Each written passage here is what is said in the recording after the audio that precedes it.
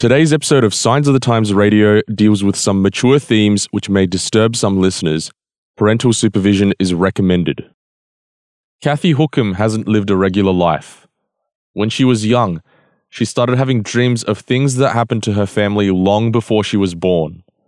Her incredible story, which includes her experience working as a clairvoyant, will show you just how close we are to the spiritual realm. And while she worked with dark forces for a large part of her life, she will share the incredible story of how she came into the light. Welcome to Signs of the Times Radio.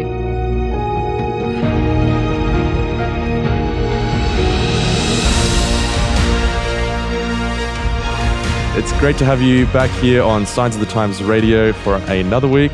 My name is Daniel Kuberek, and with me I have a very special guest this week. Her name is Cathy Hookham. Cathy, how are you doing? I'm good, thank you, Daniel. How are you? I'm very well, thank you. Now, we're both in lockdown at time of recording. How have you been dealing with it? Are you feeling a bit tired, a bit down by all of the lockdown stuff that's happening at the moment? No, I feel very blessed, actually. We have a property, so we get to go out and to walk around and get exercise. It's sort of like being on holidays. We're a little bit a different approach to working the things that we do. So, yeah. Well, it's good to hear that it hasn't changed things too drastically for the negative. We try not to be negative, so... I definitely, from my encounters with you, I know that you are a positive person, so it's good to hear that you're doing well. Cathy, just giving you a little bit of a background, so it's sort of last week on Science Radio, we had my editor of the magazine, we actually discussed Are Spiritual Forces Real? So we kind of explored the topic as far as what the psychological evidence, I guess, is for explaining spiritual forces. Yep. Now, this week is different, and it's going to be just as interesting because you have experience with spiritual forces, and we're going to be unpacking your story. I guess before we dive into the meat of what actually happened, I guess I just want to know, when do you remember was your sort of first encounter with what we'd call spiritual forces? What do you remember as your first encounter with the spiritual realm? Okay, I don't think I can actually put an age on that. I remember always knowing things that other people might say or might do before things happened. And so for me, there wasn't really a specific time. And then I used to get dreams and so forth. So I can't really say that there's an age for me specifically. What did you see in those dreams? Was there something unusual about it that you could identify when you were young? But there were lots of different ones. I had a couple of particular ones that were reoccurring, and they were of my grandfather being attacked by demons, but you couldn't see them. So you could just see that he was being clawed down his back, and he was wearing a thick leather jacket, and you could see it being clawed, and you could see him I could see him being thrown from one side of the road to the other. So, yeah, it was one specific one. What did you think of it at the time when you were having those dreams? Like, was it something that you thought was real, or did you just sort of put it down to coincidence that you kept having this dream? I just thought of it as a reoccurring nightmare, really. It was unusual. It was very detailed, so I could see everything around me. But I sort of knew the things it was very, very gapped, because it went from my grandfather and being with my mum, running up the road with her, to my grandmother, who was driving in a car, which later I would then find out why there was a significance between the two. So, really, I guess the question is then, while you were having this dream, was your grandfather around at that time that you could ask him about or tell him about the dream that you were having about him? No, not really. He was over in New Zealand and we were over in Australia. So there was a period that we spent some time with my grandfather, but I don't recall having the dreams then. Had I had the opportunity to ask him, I don't actually know whether I would have, because it wasn't as a little child, you don't really particularly want to talk about scary stuff. And it wasn't the only thing. Like, the other main dream was a lot of war and fighting, and it was very violent. So as a little child, I always I wondered if there was something wrong with me because I was having these terrible dreams. So I didn't really want to talk about it with my I never spoke to my parents about it until I was much older, and I certainly wouldn't have wanted to confront my grandfather who, was in it. So a lot of people would sort of ask you then, was it just the movies that you're watching at the time? Maybe it was something you'd seen on TV that was just, recurring in your dreams, but it wasn't like that, was it? For a child, I was never really allowed to watch things like that anyway. My mum pretty much put us to bed before anything really. After the news came, we were in bed, so we never really got to watch stuff that was a bit out there. So I can't say it was to do with that necessarily, and it was very specific. I always felt like I was there. So right.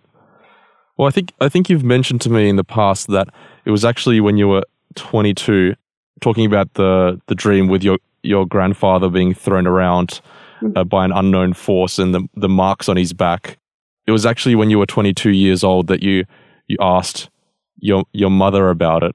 What made you want to ask about it when you were 22? It sounds like this dream, you'd been having it for quite a number of years, right? Yeah. Well, what actually happened is by this stage, my sisters and I have two sisters, and we had already moved out of home. So we would go over from time to time to have morning tea with Mum. And so it was just one of those times. And we were all just chatting and talking. And one of my sisters brought up a recurring dream she had been having. And sort of that's how the situation arose. I then went through and said, well, I've been having one for years, like for years and years. By this stage, I wasn't really, I'd made my way. I was, out on my own and working and so forth. So I hadn't really thought of it too much about, I suppose, it being a supernatural thing. I had just put it to one side as being, that's just that dream. I've always had it. I, didn't think too much of it. So when the topic was brought up, I just thought, wow, yes, I've had, but mine's a little different than what yours was, and that's how it sort of came up. Yeah, wow. Your sister's dream that you mentioned, was that something similar to what you were experiencing? Like, was it something to do with, like, something, if significance as far as the spiritual realm goes, or was it just something random that sort of triggered this topic and made you mention that? Yeah, it was random. I can't even remember what the dream was, her recurring dream. But it was one of those things that wasn't quite, I suppose it wasn't memorable because it was, we then all started talking about the dream that I'd been having because it was unusual. What was your mum's reaction when you told her that you were having this dream? I think she was shocked. She actually kept saying, and then what happened? And then what happened? And then what happened? And so once I actually got through all of the things that I had, so she was actually quite silent, except for she kept saying, and then what happened? And then it wasn't until I'd finished that she said, I don't know how you could possibly know this because you weren't even born. That actually happened. And so, she knew I knew what was going on because even down to the smallest of details, like my auntie who was living with Mum at the time, she was being looked after by my mum and dad, and she might have been, I don't know, she was quite young. She was, in her late teens, and she had a necklace. Her necklace was pulled up and off her neck, and it was a cross, but it was pulled off her neck.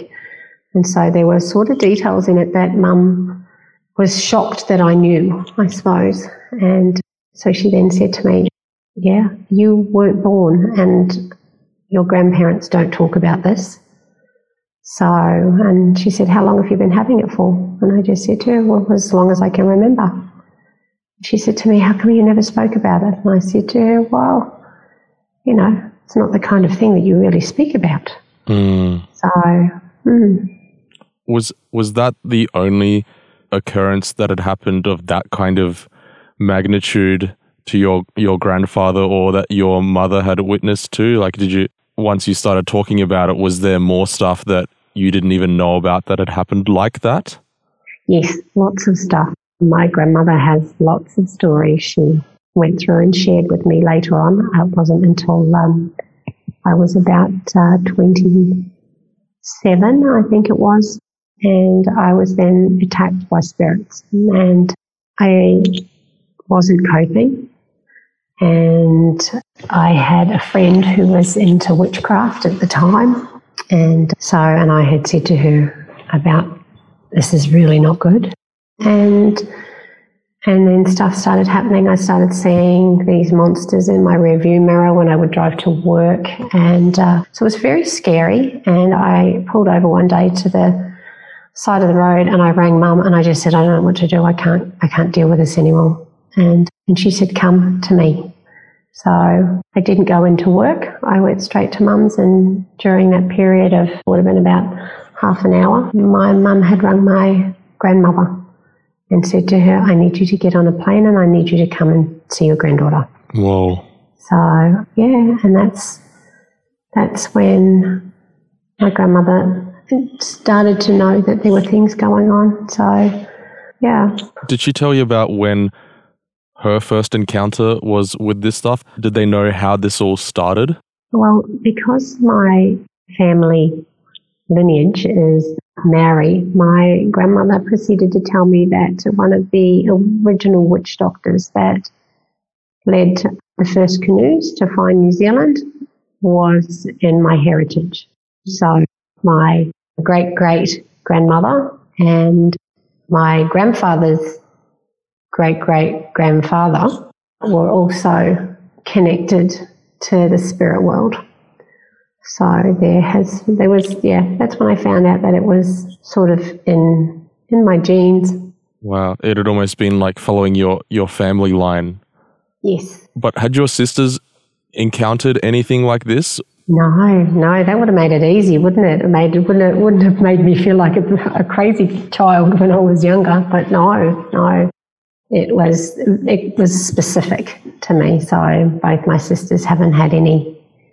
Once we started to talk about it that day with Mum at morning tea, we realised that it had only been happening to me. So wow, that's incredible. Now, Cathy, you've faced your fair share of challenges in life, in fact, more than most. Just the underlying other stuff that was going on around this time. Can you just share a little bit about what other things you were sort of facing as you were growing up as an adolescent girl? Okay, well, I was raped at 14 and was 14 and 9 months, if I can remember rightly, by a relative when I was staying away at my auntie's on holidays. So it wasn't pleasant. It wasn't something that I could talk about. And when he came back the next day, he brought a gun with him. Whoa.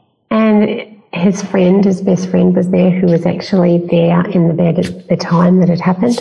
And he went through and he said to me, you do know that this is rape. You were raped. And I said, well, then why didn't you do anything about it? And he didn't say anything. But yeah, this particular person went through and then just sort of waved the gun around as if to say, this is what I've got. And so I didn't really feel like I could talk about it. But my cousin was there as well. She was there in the bed as well. But wow. Nobody did anything.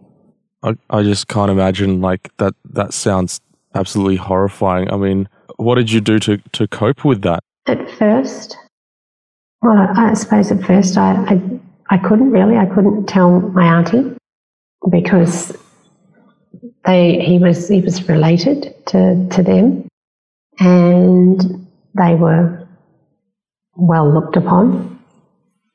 And I don't know, that was just one of those things where I just knew that it was going to be another week and I was going home. So I didn't really want to go through and cause any trouble.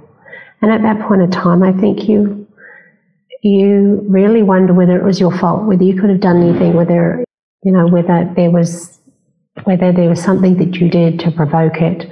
You don't really, as a 14-year-old, you don't necessarily respond sensibly, I think would be a way of, logically about these things. You wonder whether it's your own fault. He was a good-looking guy and we looked up to him, and so it wasn't something that I thought would happen.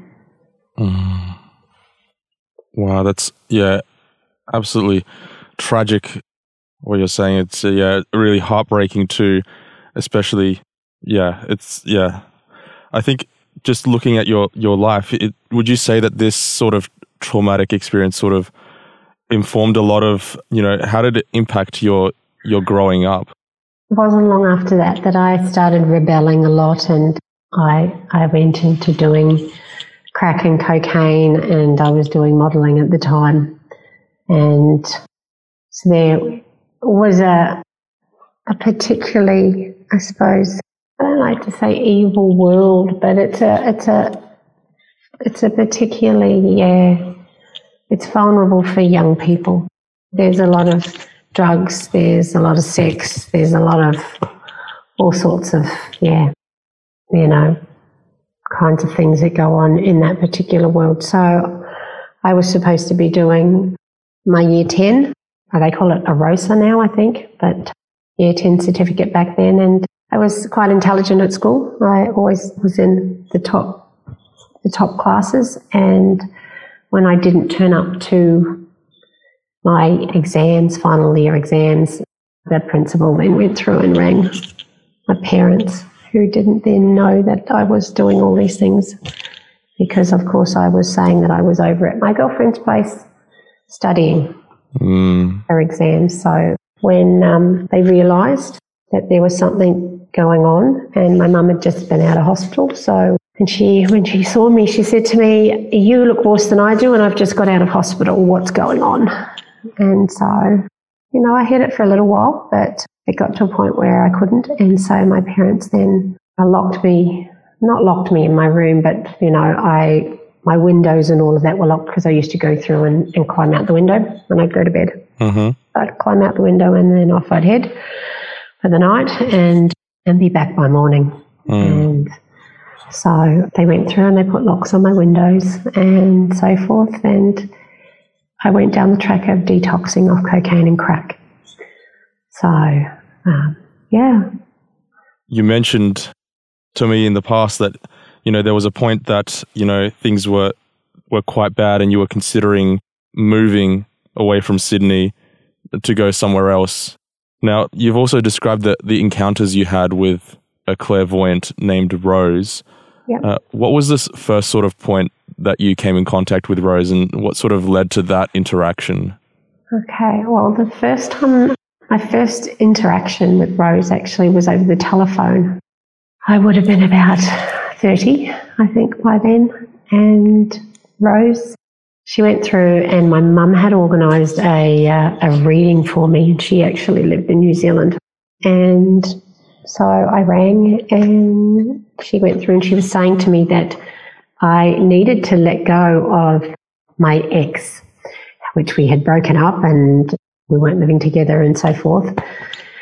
And I said to her, "I have." And she said, "You haven't, because you still have clothes of his in the top. You've got clothes, all his stuff in the top of your wardrobe." There's no way she could have known that either, right? No, she couldn't, because I didn't even tell Mum about it, because, well, he was going away overseas, and instead of keeping his property, his rental, he said to me, could I look after his stuff until he got back, because he was going away for 3 months.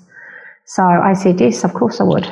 And so nobody knew. Nobody had any idea.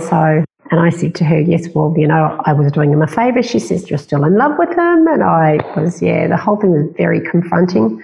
I ended up in tears and thought she was an absolute, she was diabolical. Yeah. And I was supposed to have a reading again a week later.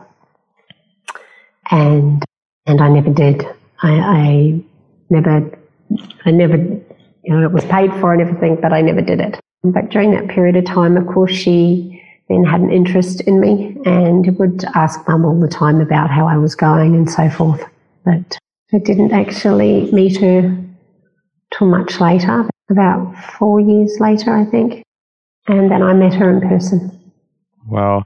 Did you think there was any connection at the time between your dreams that you'd had versus Rose? What did you think of Rose and the fact that she was able to, she knew that your ex-boyfriend's stuff was in the drawer? What did you sort of chalk that down to at the time?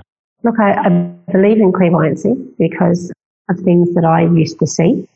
So it wasn't something that I never really spoke about it and that kind of thing, but I knew different things. And in the clairvoyant world, they call it a knowing. And so I hadn't thought about it much. When I went through and had the reading with her, I just thought, clearly and clearly you have some psychic connection. And so, yeah, I didn't at that point in time know how things worked. I was not really aware of it. I didn't put the dreams together with being a clairvoyant or even having a knowing. I didn't really know that much about it. My family, we didn't really talk about it. It wasn't one of those things that you actually spoke about. And the only thing that I'd really had was that day, that couple of days when my grandmother had come after being attacked. You put things out of your mind and you just go on with living life. So many other things happen and you don't really talk about that kind of things with friends and so forth because, it is a bit weird. Right. And particularly about what you mentioned about Rose. Now, you said that, she was asking about you and she clearly had an interest in you beyond what she would for any of her other clients. How did you end up meeting her in person and what actually happened next?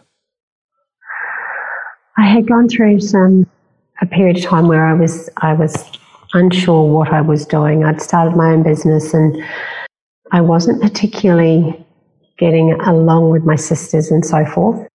And I had an ex that I ended up having 3 AVOs out on and he wouldn't go away and lots of other things, lots of personal things were going on. And so I went to Perth to see a friend. And Rose came over from New Zealand to stay with Mum. And Mum and her had been very close. And so she went through and she said, "When is Cathy coming home? I need to talk to her." So Mum rang me and she said to me, "When are you due to come home?" And I said, "A couple of days." She said, "Rose needs to talk to you." And at that point in time, I knew things were changing in my life. I knew that there were just other things that seemed to be going on. I was able to read people a lot more clearly. I'd be able to know what was going on with things that I shouldn't really know about and that kind of stuff. So I think I was at that point ready for a change. So by reading people, do you mean like as far as intuition, like if someone says or behaves a certain way, you were able to know exactly what was going on? Yes. Okay. So I could sense when somebody was frustrated and so forth before they got frustrated, and would say to different ones, "Look, this is going to happen, so you might want to go through and stay away from that situation." And so, yeah, when I started doing that, and I was right all the time, it just was one of those things where I knew something was different. Okay. So you came home and there was Rose who was pretty keen to meet you and talk to you. Yeah. What was it that she told you? Well, I was a little scared actually meeting her because I'd never met her before, and I remember this ogre of a woman who's Russian, so was very powerful in the way she spoke. And then when I actually met her, she was about 5'1", and she had white hair, and she was just this little old lady who was just the sweetest thing. Really? Yeah, she was just the sweetest looking lady, but not at all the picture I had of her. I sort of had a picture in my mind of a tall, broad, Russian lady that was, maybe looked partly like a man. But no, she was just a sweet old lady that when we sat down, she said to me, you know what's been going on now, don't you? I said, I sort of feel. And she says, so where are you moving to? Are you moving to Perth or are you moving to Melbourne? And I said, pardon? She says, you know what I mean. You haven't told your mum. Where have you decided you're moving to? And I had decided before I came back from Perth that I was going to move out of Sydney. And I hadn't spoken to anyone, hadn't even spoken to my son about it. And so she went through and she said to me, I said to her, I'm probably going to Melbourne. She says, I thought you would. So, I then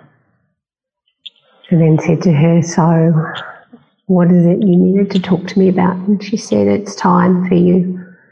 The angels have been waiting a long time for you to step up. Have you finished drinking and doing your drugs? Because it's time that you started taking this seriously. Whoa. And I said, I think I'm pretty much done with that. And she said, because you have work to do. And she said, but you knew that, didn't you? And I said, I sort of thought something was going on. So she said, it's time. So, I then decided that I would move and I would start doing readings and so forth. She came and stayed with me for a little while and taught me stuff and particularly how to protect myself from energies. I used to get some terrible pain where I couldn't go out in public. It became very strong. I couldn't go out in public without hearing things, hearing what I thought were people's voices and their thoughts and so forth. I couldn't touch things without knowing where they'd been. And it became very different. I became very bombarded with what I thought was people's energies. And so, yes, Rose then said to me, these are the crystals you're going to need to start wearing. These will go through and help you be able to function normally in public. Because I then found it very difficult to go to the shops to get food, to go shopping, because I couldn't block out all of this stuff that started to come in. But at the same time, you also started a business as a clairvoyant in Melbourne, right? Yep. I guess what I did before we started this interview is I went on Reddit and asked people, if you could ask a clairvoyant anything about how their job works, what would it be? And I actually got 2 responses back just before we went on air. And one of them is like, what's it like being a compulsive liar for a living? And then the second response was, how do you sleep at night knowing that you prey on people's emotions at vulnerable moments for your own personal gain? Okay. Now, those two comments, I guess... They're confronting ones, aren't they? For people who don't know. Yeah, exactly. Do you think that there is sort of a lack of understanding about the spiritual realm that you were encountering at that point in time? Absolutely. I think that what people don't realise is you don't necessarily get the choice on what you get, what you receive. For me, when I did readings, I preferred to do them over the telephone because that way then I didn't have to interact with the person.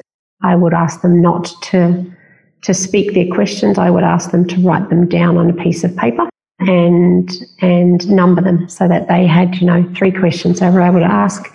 But they were questions that had to be written on a piece of paper, not actually spoken.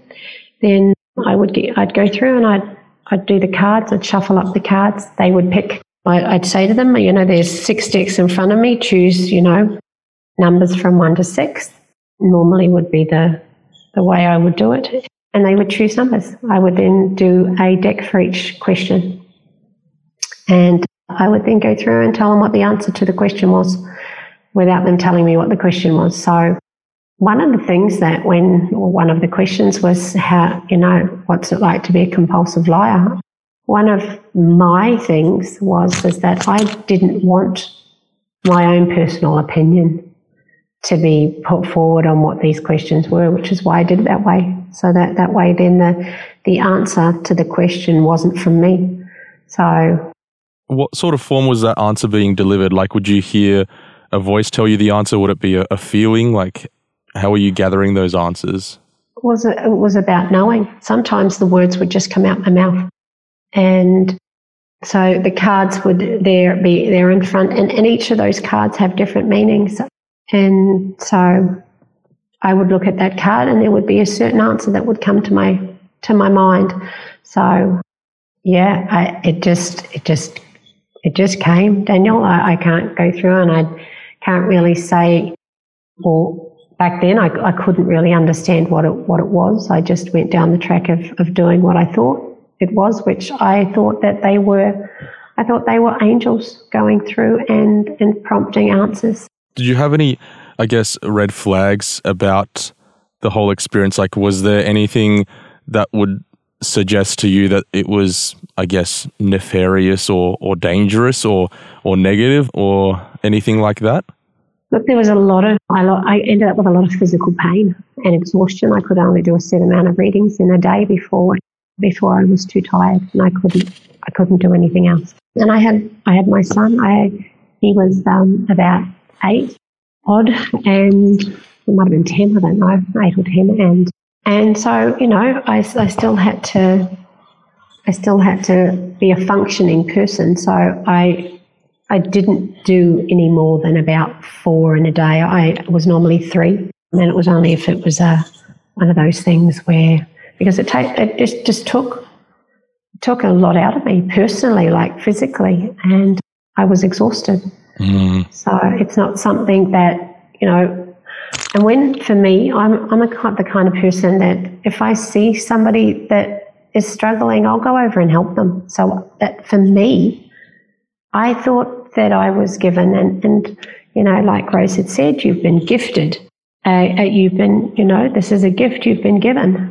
One of the things that was very difficult, I found very difficult, is being able to help other people. One of them was a policeman, actually, who knocked at my front door. That there was a burglary that had happened in the street, just further down off my street that I was living in. And he came to the door, was just knocking on doors to see if anybody knew or had seen anything. And I remember it was very embarrassing, actually, because I opened the door and the first thing that I blurted out my mouth was, "You can't leave your wife." And he said to me, "I beg your pardon?" And I said, "I am so sorry, but you just can't leave your wife." And he then said, "Can I come in?" And so we then sat down, and I said to him, he says, "I don't understand how you could possibly know." He had been thinking of leaving his wife that day. And of course he hadn't discussed it. It was just something that as he was walking from place to place, knocking on these doors, that he was thinking that was the best solution. And so he hadn't even discussed it with anyone. They hadn't spoken about it, nothing. So I went through and I said to him, you went and had dinner with your mum last night, and your mum and your wife get along really well. How come you haven't encouraged her to speak to your wife about these things? And what it was is she was wanting to have another child, and him being a policeman, they had already had one child, and he was saying that he didn't want to. He didn't feel that it was the right thing to do because, anything could happen to him, and then she would be burdened with 2 children and not be worried about whether or not, she would be able to survive if something happened to him. And the problem was that she was actually pregnant, and she wasn't telling him she was pregnant. She was suggesting, and so they had been arguing, and he just thought, well, I can't cope with the responsibility. And so I told him, well, here's the thing. She is pregnant, and what you're actually doing is you're arguing with her, and she doesn't know how to tell you that she's pregnant. But the thing is she's going to lose the baby. So this is part of what's going to happen. And this information Yes, was just coming to you as you were talking to him. It wasn't something that you were yes. processing or... I didn't even know. I'd never met the guy before in my life, and being a policeman, was even, you don't go blurting stuff out, and just those kinds of things would happen.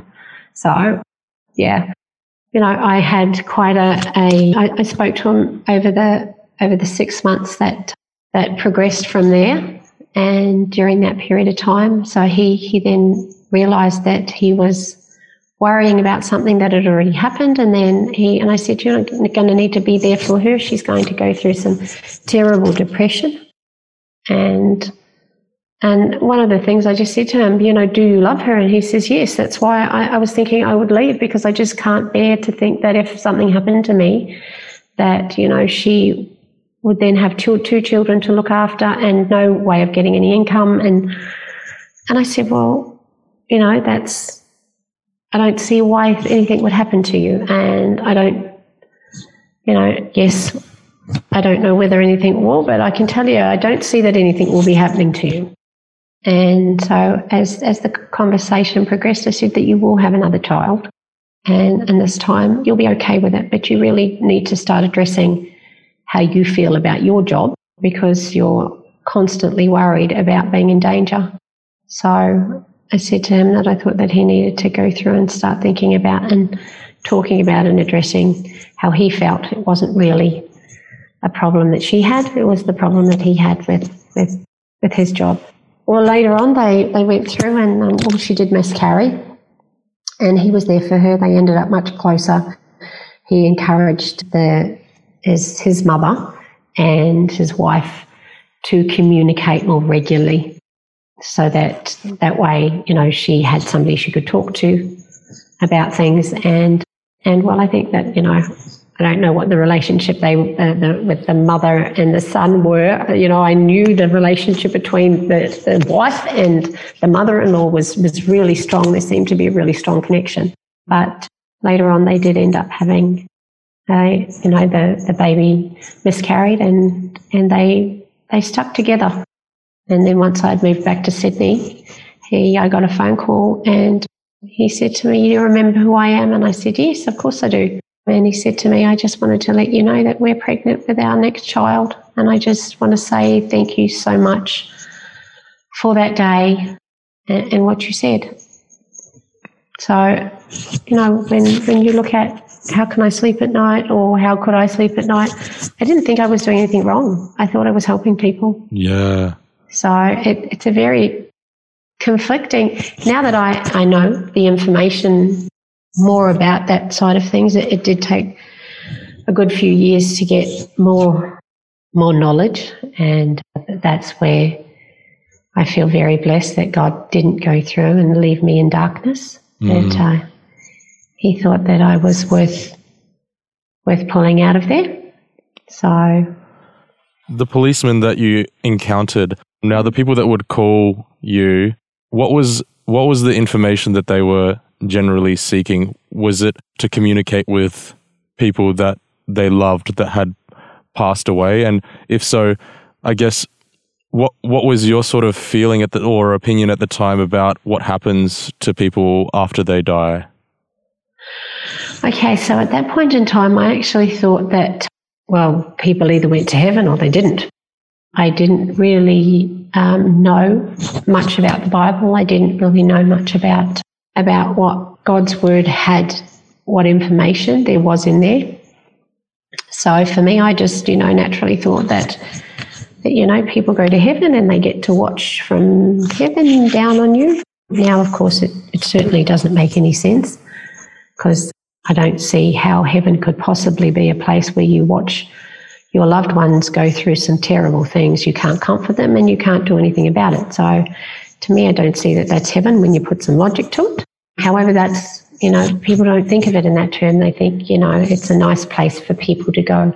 Now I think it's much nicer to know that people are in a sleep, and when they wake up, the next thing that they will wake to seeing is Jesus.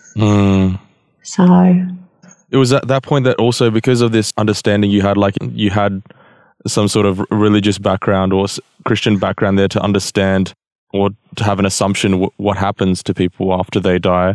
was it part of that informed you then going on to study angelology? I was studying the angelology because I was at a point I'd gone through and I'd done training in Reiki, and which is energy and astro travel and other realms. We'd gone through and I'd studied that, and because a lot of it was, some of it felt very dark, so I was looking at how to connect with our angels. And during that period of time, of course, I thought it was, I had the concept of good and bad, of right and wrong, and also the fact that there were good angels and bad angels. So I just naturally expected that I was, communicating with good angels. There were certain things that, certain things would move, certain things would open, certain things would, there wasn't a fear in what I was doing. There was the odd time that I would have somebody that was a bit very dark, and that was a bit confronting, because there would be then shadows and stuff through the house, and that was something that then I would think, okay, I can't read for you. I can't help you. I'm sorry, I can't help you.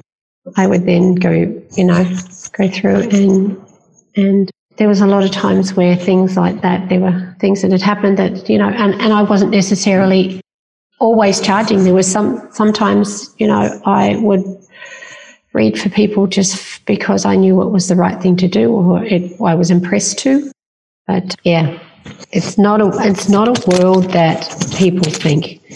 The easiest way to explain it is when you look at counterfeit. We know that Satan counterfeits things. So when you look at a counterfeit $50 note, do you actually notice that it doesn't look like a $50 note until you really examine it? Mm. It looks the same. It looks right.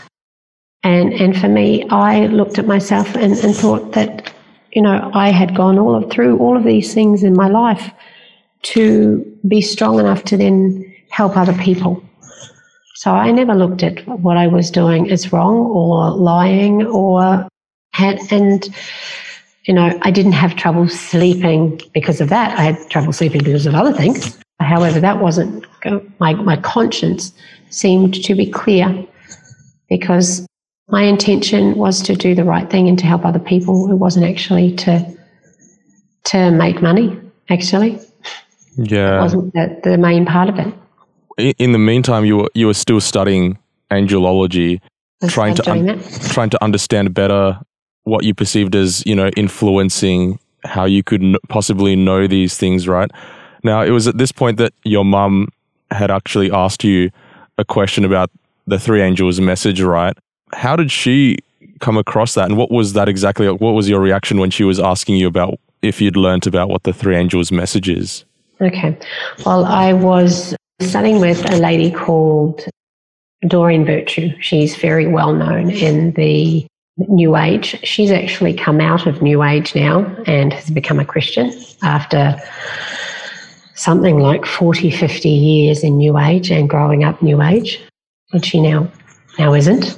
And so I was doing the angelology certification with her and through her, and I was watching some of the videos because we were coming up to the end of the 12-month thing, and I had exams to do, and so I was rewatching over some of the videos that we had been given and reading through some of the literature that we were, that we'd learnt, and Mum was looking, and she had said to me, "So what do you think about the three angels message?" And I said to her, "What do you mean?" She says, "Well, here you are learning about angels. I'm just wondering whether or not, I can see you've done history. You've looked at the art and you've looked at the different things. We did Torah and the Quran and the Bible." And she said, "So I was just wondering what your thoughts on the three angels message are." And I said, "I don't know anything about that." And she says, "So you're telling me that you're going to be certified to teach people about angels, and you don't know what the three angels' messages are. And I said, no, I don't.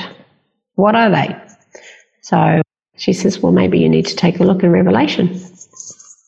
So I hadn't read through the Bible, and I then started to wonder why it is that if we had gone into so much depth with all of these different angels, the different types of angels, the different ones through history, ones that have appeared in different religions and so forth, that why would something like the Bible, which was quite commonly known, why would that not be in it? So I then started to be impressed to read Revelation. So she didn't go into any depth about it, and so and through it, like I've been studying, going through for the exams for the last couple of weeks, and so a couple of different things that she'd gone through, and she'd say, "Oh, that's Gideon." I'd say, "Who?" She goes, "Oh, that's from Gideon." And so then she would tell me the story of Gideon, because of course, well, the angel side of things isn't the whole story. We just went through the different appearances, why he appeared, and that kind of thing.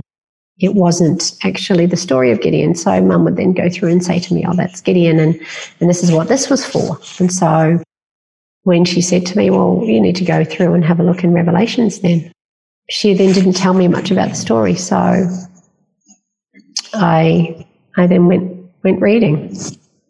At that point, when you were reading through Revelation, I mean, one interesting thing that you've noted to me is that, you know, the visions that are in Revelation. Yeah, the vision. Do you know, Revelations was a revelation. The things I had seen, some of the really violent things that had gone on, beasts and things that you see. Yeah, there was all of this in it, and some of it just seemed so familiar that I just thought, oh my goodness. So this is, yeah, I know about this. You know, I've seen some of these things.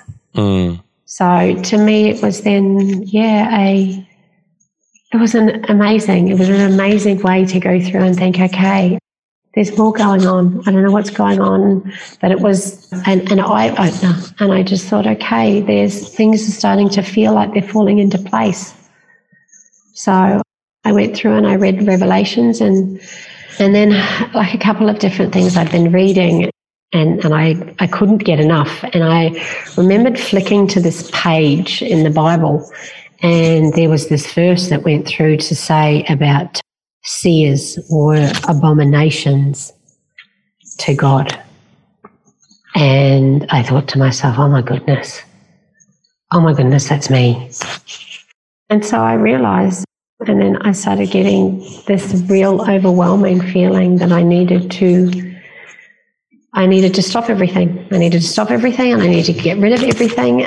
And so I pulled all my certificates up. I got all my cards. Some of the cards that I had were very unique. There were certain ones that they only have printed a set amount, and that Rose had gone through and given to me, and she had passed by this stage. So I went through and I got them all together, and I said to Mum, I need to burn them. And she said, why don't we just throw them out? I said, I can't. I need to burn them all. I don't know why. I just need to burn everything.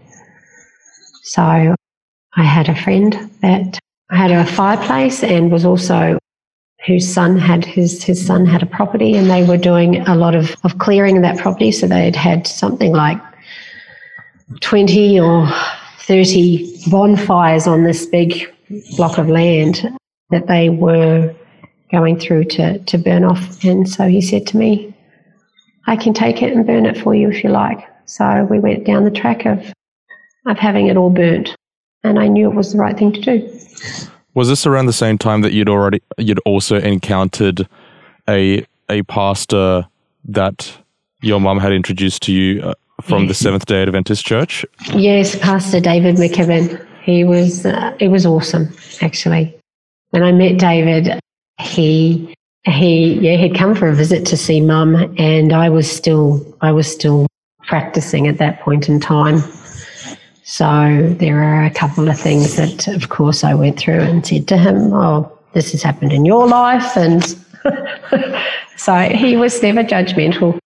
He was always very, very kind about everything, and he'd make a couple of different comments and so forth, but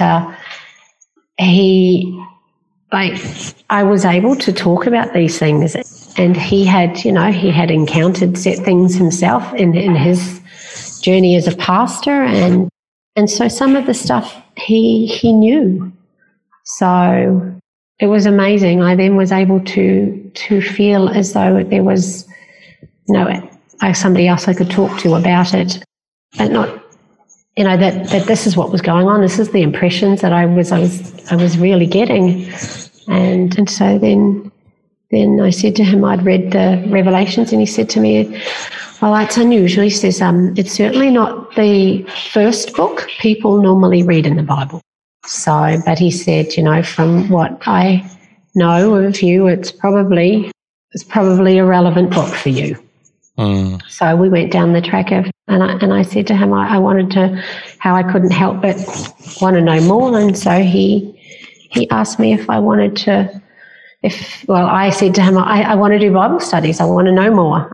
And he said to me, I would be happy to do Bible studies if you want to do Bible studies. So yeah, we then started doing Bible studies, and things dramatically changed. It was during that, doing the Bible studies and so forth, that I really was impressed to burn everything and to stop reading, to stop doing all of it, which, it wasn't what made sense to me, and to go through and to give all of it away because I was then impressed to. I just thought, well, I was so deeply impressed to that I couldn't help it. I didn't even know about Jesus much during that period of time. It was going through and reading through the Bible that I actually really knew who Jesus was and what he did and why he became so important. So, did you feel like as you were sort of finding out this stuff that it just, everything started falling in place and started to click as far as everything you'd experienced up until that point, you started to fully understand what it is that had actually been going on in your life? Yeah, definitely. When I started doing clairvoyancy, that to me was where I thought things would start to make sense from my past, that I would just continue to keep journeying and that it would come clear. And the more I journeyed, really, the more questions I had. Things didn't seem to fall into place. I just seemed to feel as though there was something missing. And it wasn't until I started doing Bible study and that kind of thing that everything started to fall into place. It was like, oh my goodness, this is why this has been happening. This is why this is why that is. It then became an absolute eye-opener. Yeah, wow. At what point did you then realize that you wanted to pledge your allegiance to God? Was it just a gradual thing as you were learning about this, and then that led in the culmination of giving away all the cards that you had and burning them, or was there one snap moment when you had that aha moment? I think it's different for everyone. I know for me, I had been having so many aha moments, it just wasn't funny. Things that once upon a time I had wondered about, I no longer wondered about.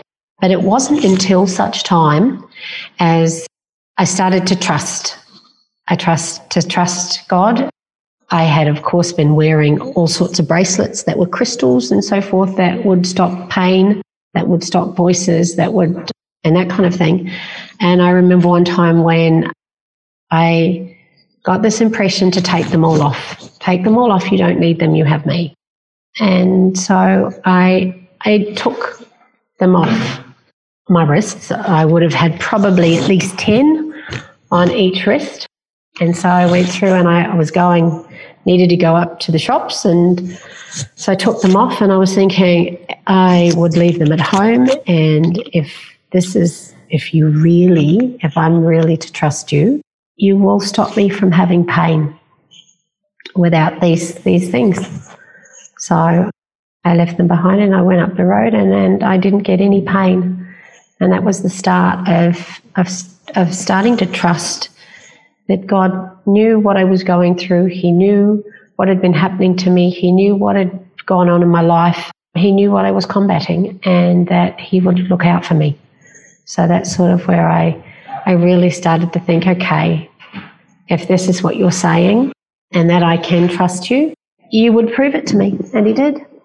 And from there, I then realized that I would just be foolish not to just keep going. I needed to trust him completely and fully, because it wasn't something that I wanted to experience anymore. I didn't want the nightmares. I didn't want the visions. I didn't want any of it. And it was a matter of if I was to have to trust him, I knew that he would take it away. Yeah. You know what, your story just fully lines up with what we've read in the Bible before. It describes even Satan masquerading as an angel of light. I mean, in the instance of your story, all along you felt that, something obviously felt off the whole time, but, generally you felt like you were working for the good guys or for the angels. Yeah. And then you started realizing that there's this sort of cosmic battle between the good and evil, between God and Satan. And, God has his angels that protect people, but so does Satan have his fallen angels that seek to attack people in a sense. Now, as you moved your allegiance over to God's side, yeah, obviously Satan wasn't going to let you go easily. No. What sort of started happening then? Well, by that stage, I had a little boy who would have been about 2 or 3, and he then started getting screaming in his ears. He started saying what he used to call the grey men in the corner of the room. He was always frightened. He was continuously his name was being called, and I couldn't hear any of it. Mum couldn't. And so he would say, "Why do you keep calling me?" And I would say to him, "Nobody's calling you, mate." And he says, "Well, why won't they stop calling me? And they won't stop the screaming. Why won't they stop screaming?" So, and it would be particularly at night time mostly, where he would then get this and they would scream in his ears, and that's all he could hear, but none of us could hear it.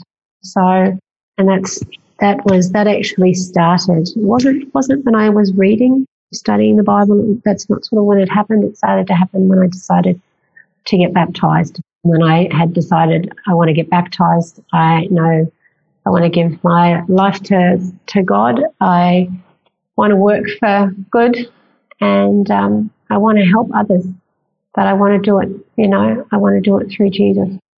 And now I had realized that everything that I was doing was wrong, and I knew that Satan wasn't happy. So I would get blinding headaches and that kind of thing for the first little while. And people would go through and get some terrible nightmares. He would wake up screaming in the night and so forth. But we knew we had to just keep pushing. We just had to keep going. And so I started to learn to pray and kept praying, and then became involved in a prayer line with some absolutely beautiful ladies. One of them being Orette, who just like my spiritual mother, who really and truly taught me how to pray and so forth. So we then, we took everything to God. Every single time anything happens these days, we take it in prayer to Jesus, because we know that, it is a matter of, it isn't a battle that's over here. Satan does not want to give up anybody. And so, I still battle with my oldest son and that kind of thing. But, I just know. I know that God's got us, that we just keep the faith. All we need is, the faith of a mustard seed, and he can work with it. So, yeah. Was it prayer that actually made those grey men and the screaming that your son was hearing, was it prayer that made them go away? Yes, absolutely. Was there a particular moment in which it stopped? No, because there were times where it would be, where we'd go through and we would pray, and the more we prayed, I think that the less it occurred. It didn't just stop. It still hasn't stopped even to this day. He doesn't necessarily see the grey men. That did actually stop. He then started seeing a little boy. And then after that, he hasn't seen any in a while, a good few years. But he still gets the whispering in his ear from time to time. But the great thing is that the first thing he does is he goes straight to prayer. And you know when it happens, because, here you have this little boy that just, the first time I noticed it, he might have been about 4, and he just stopped and started to pray, dear Jesus, and you can take it away, and I trust you, Jesus, and I know, and that's when, you realise that God's got your children too. So it isn't something that you take for granted. The fact that when you don't look to prayer and you don't look to Jesus and all of that, and you look at life and think, okay, well, these bad things happen, or this happens, or that happens, you really don't think about that you've got somebody who is so powerful that not only did they create you, but they created everything around you and universes that you won't even know about until eternity. That God actually knows you personally and looks out for you personally and is happy to help you if only you ask, because that's, God's a gentleman. He doesn't interfere in your life if you don't want him. If you don't want him in your life.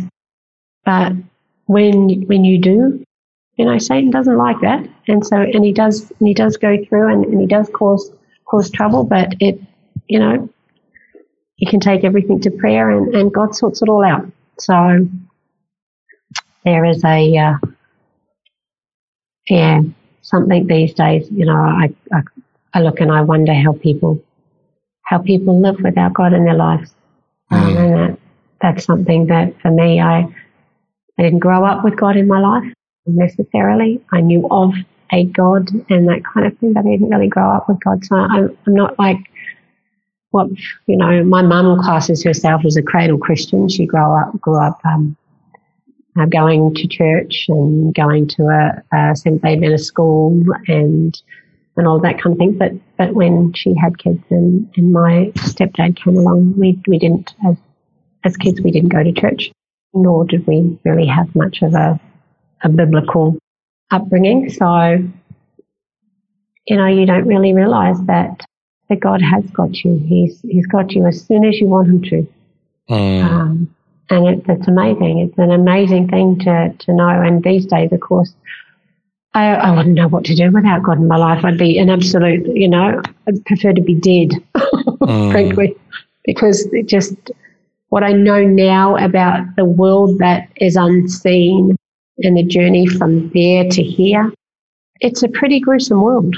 It's pretty scary. It's not one you would recommend to anyone to... No, it's absolutely real and it's absolutely scary. And Satan will promise you the world, and then he will give you a world full of darkness and despair. So it's not the world that you think, and there are always strings attached to everything. There's nothing good in it, and I would not recommend even venturing down there because, I don't believe I was strong enough to get out. I just believe that God knew, and somewhere along the line, and people have said to me before, I believe that you had out there people praying for you, and my grandmother has said to me over the last few years that since coming to Christ and since being baptized, she said to me, I have never stopped praying for you.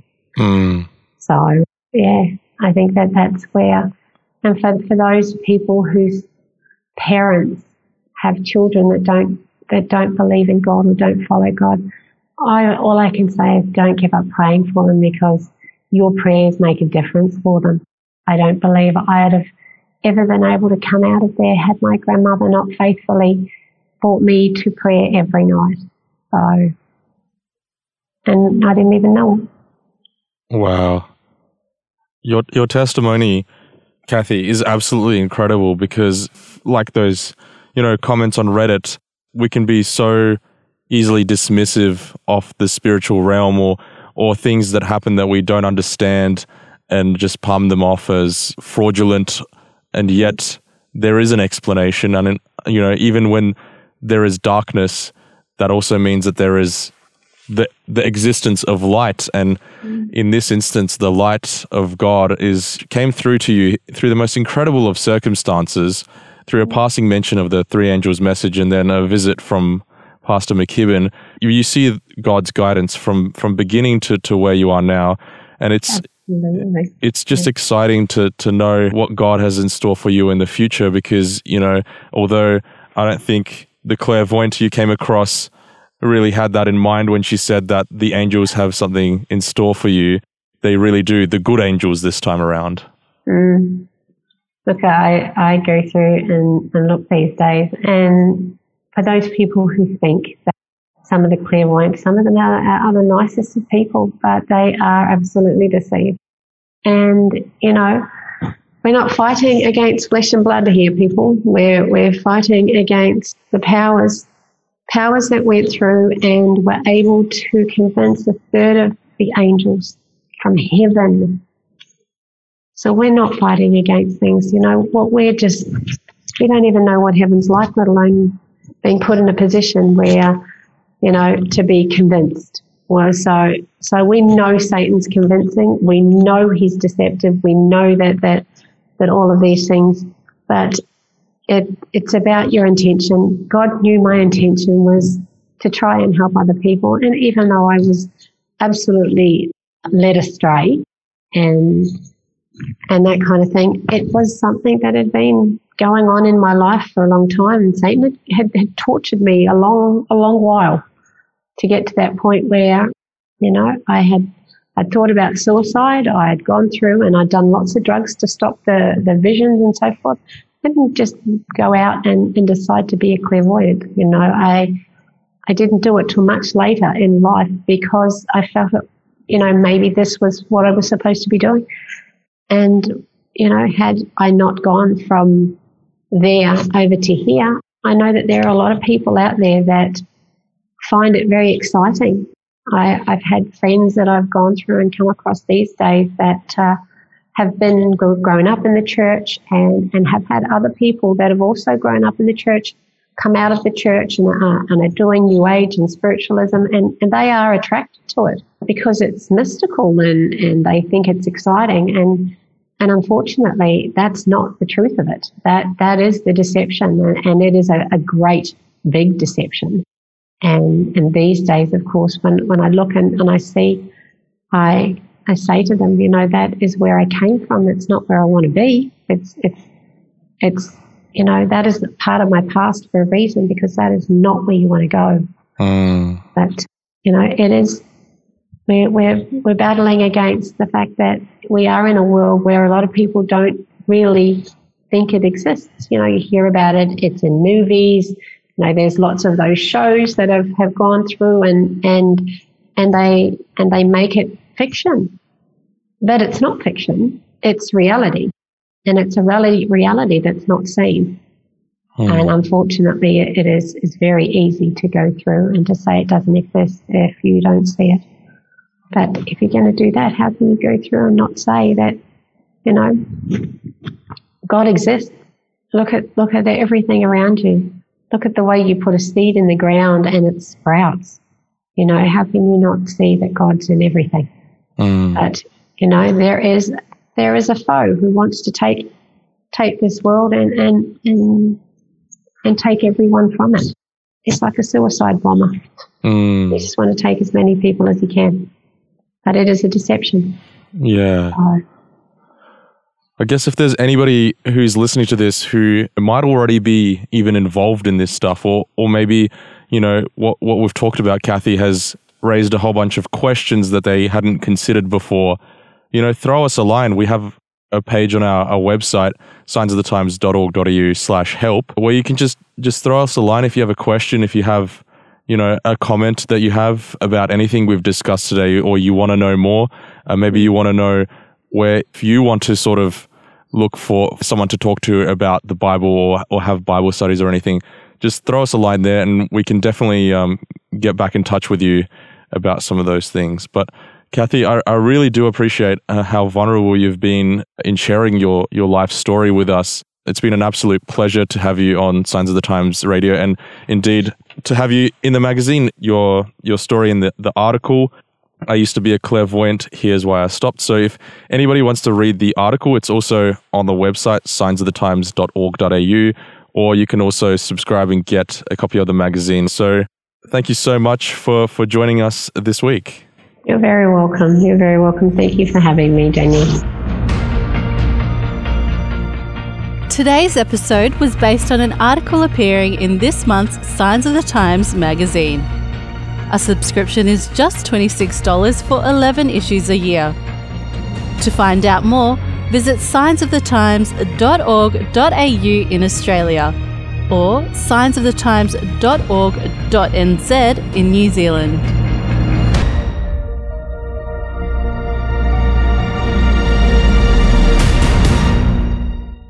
This is an Adventist Media podcast.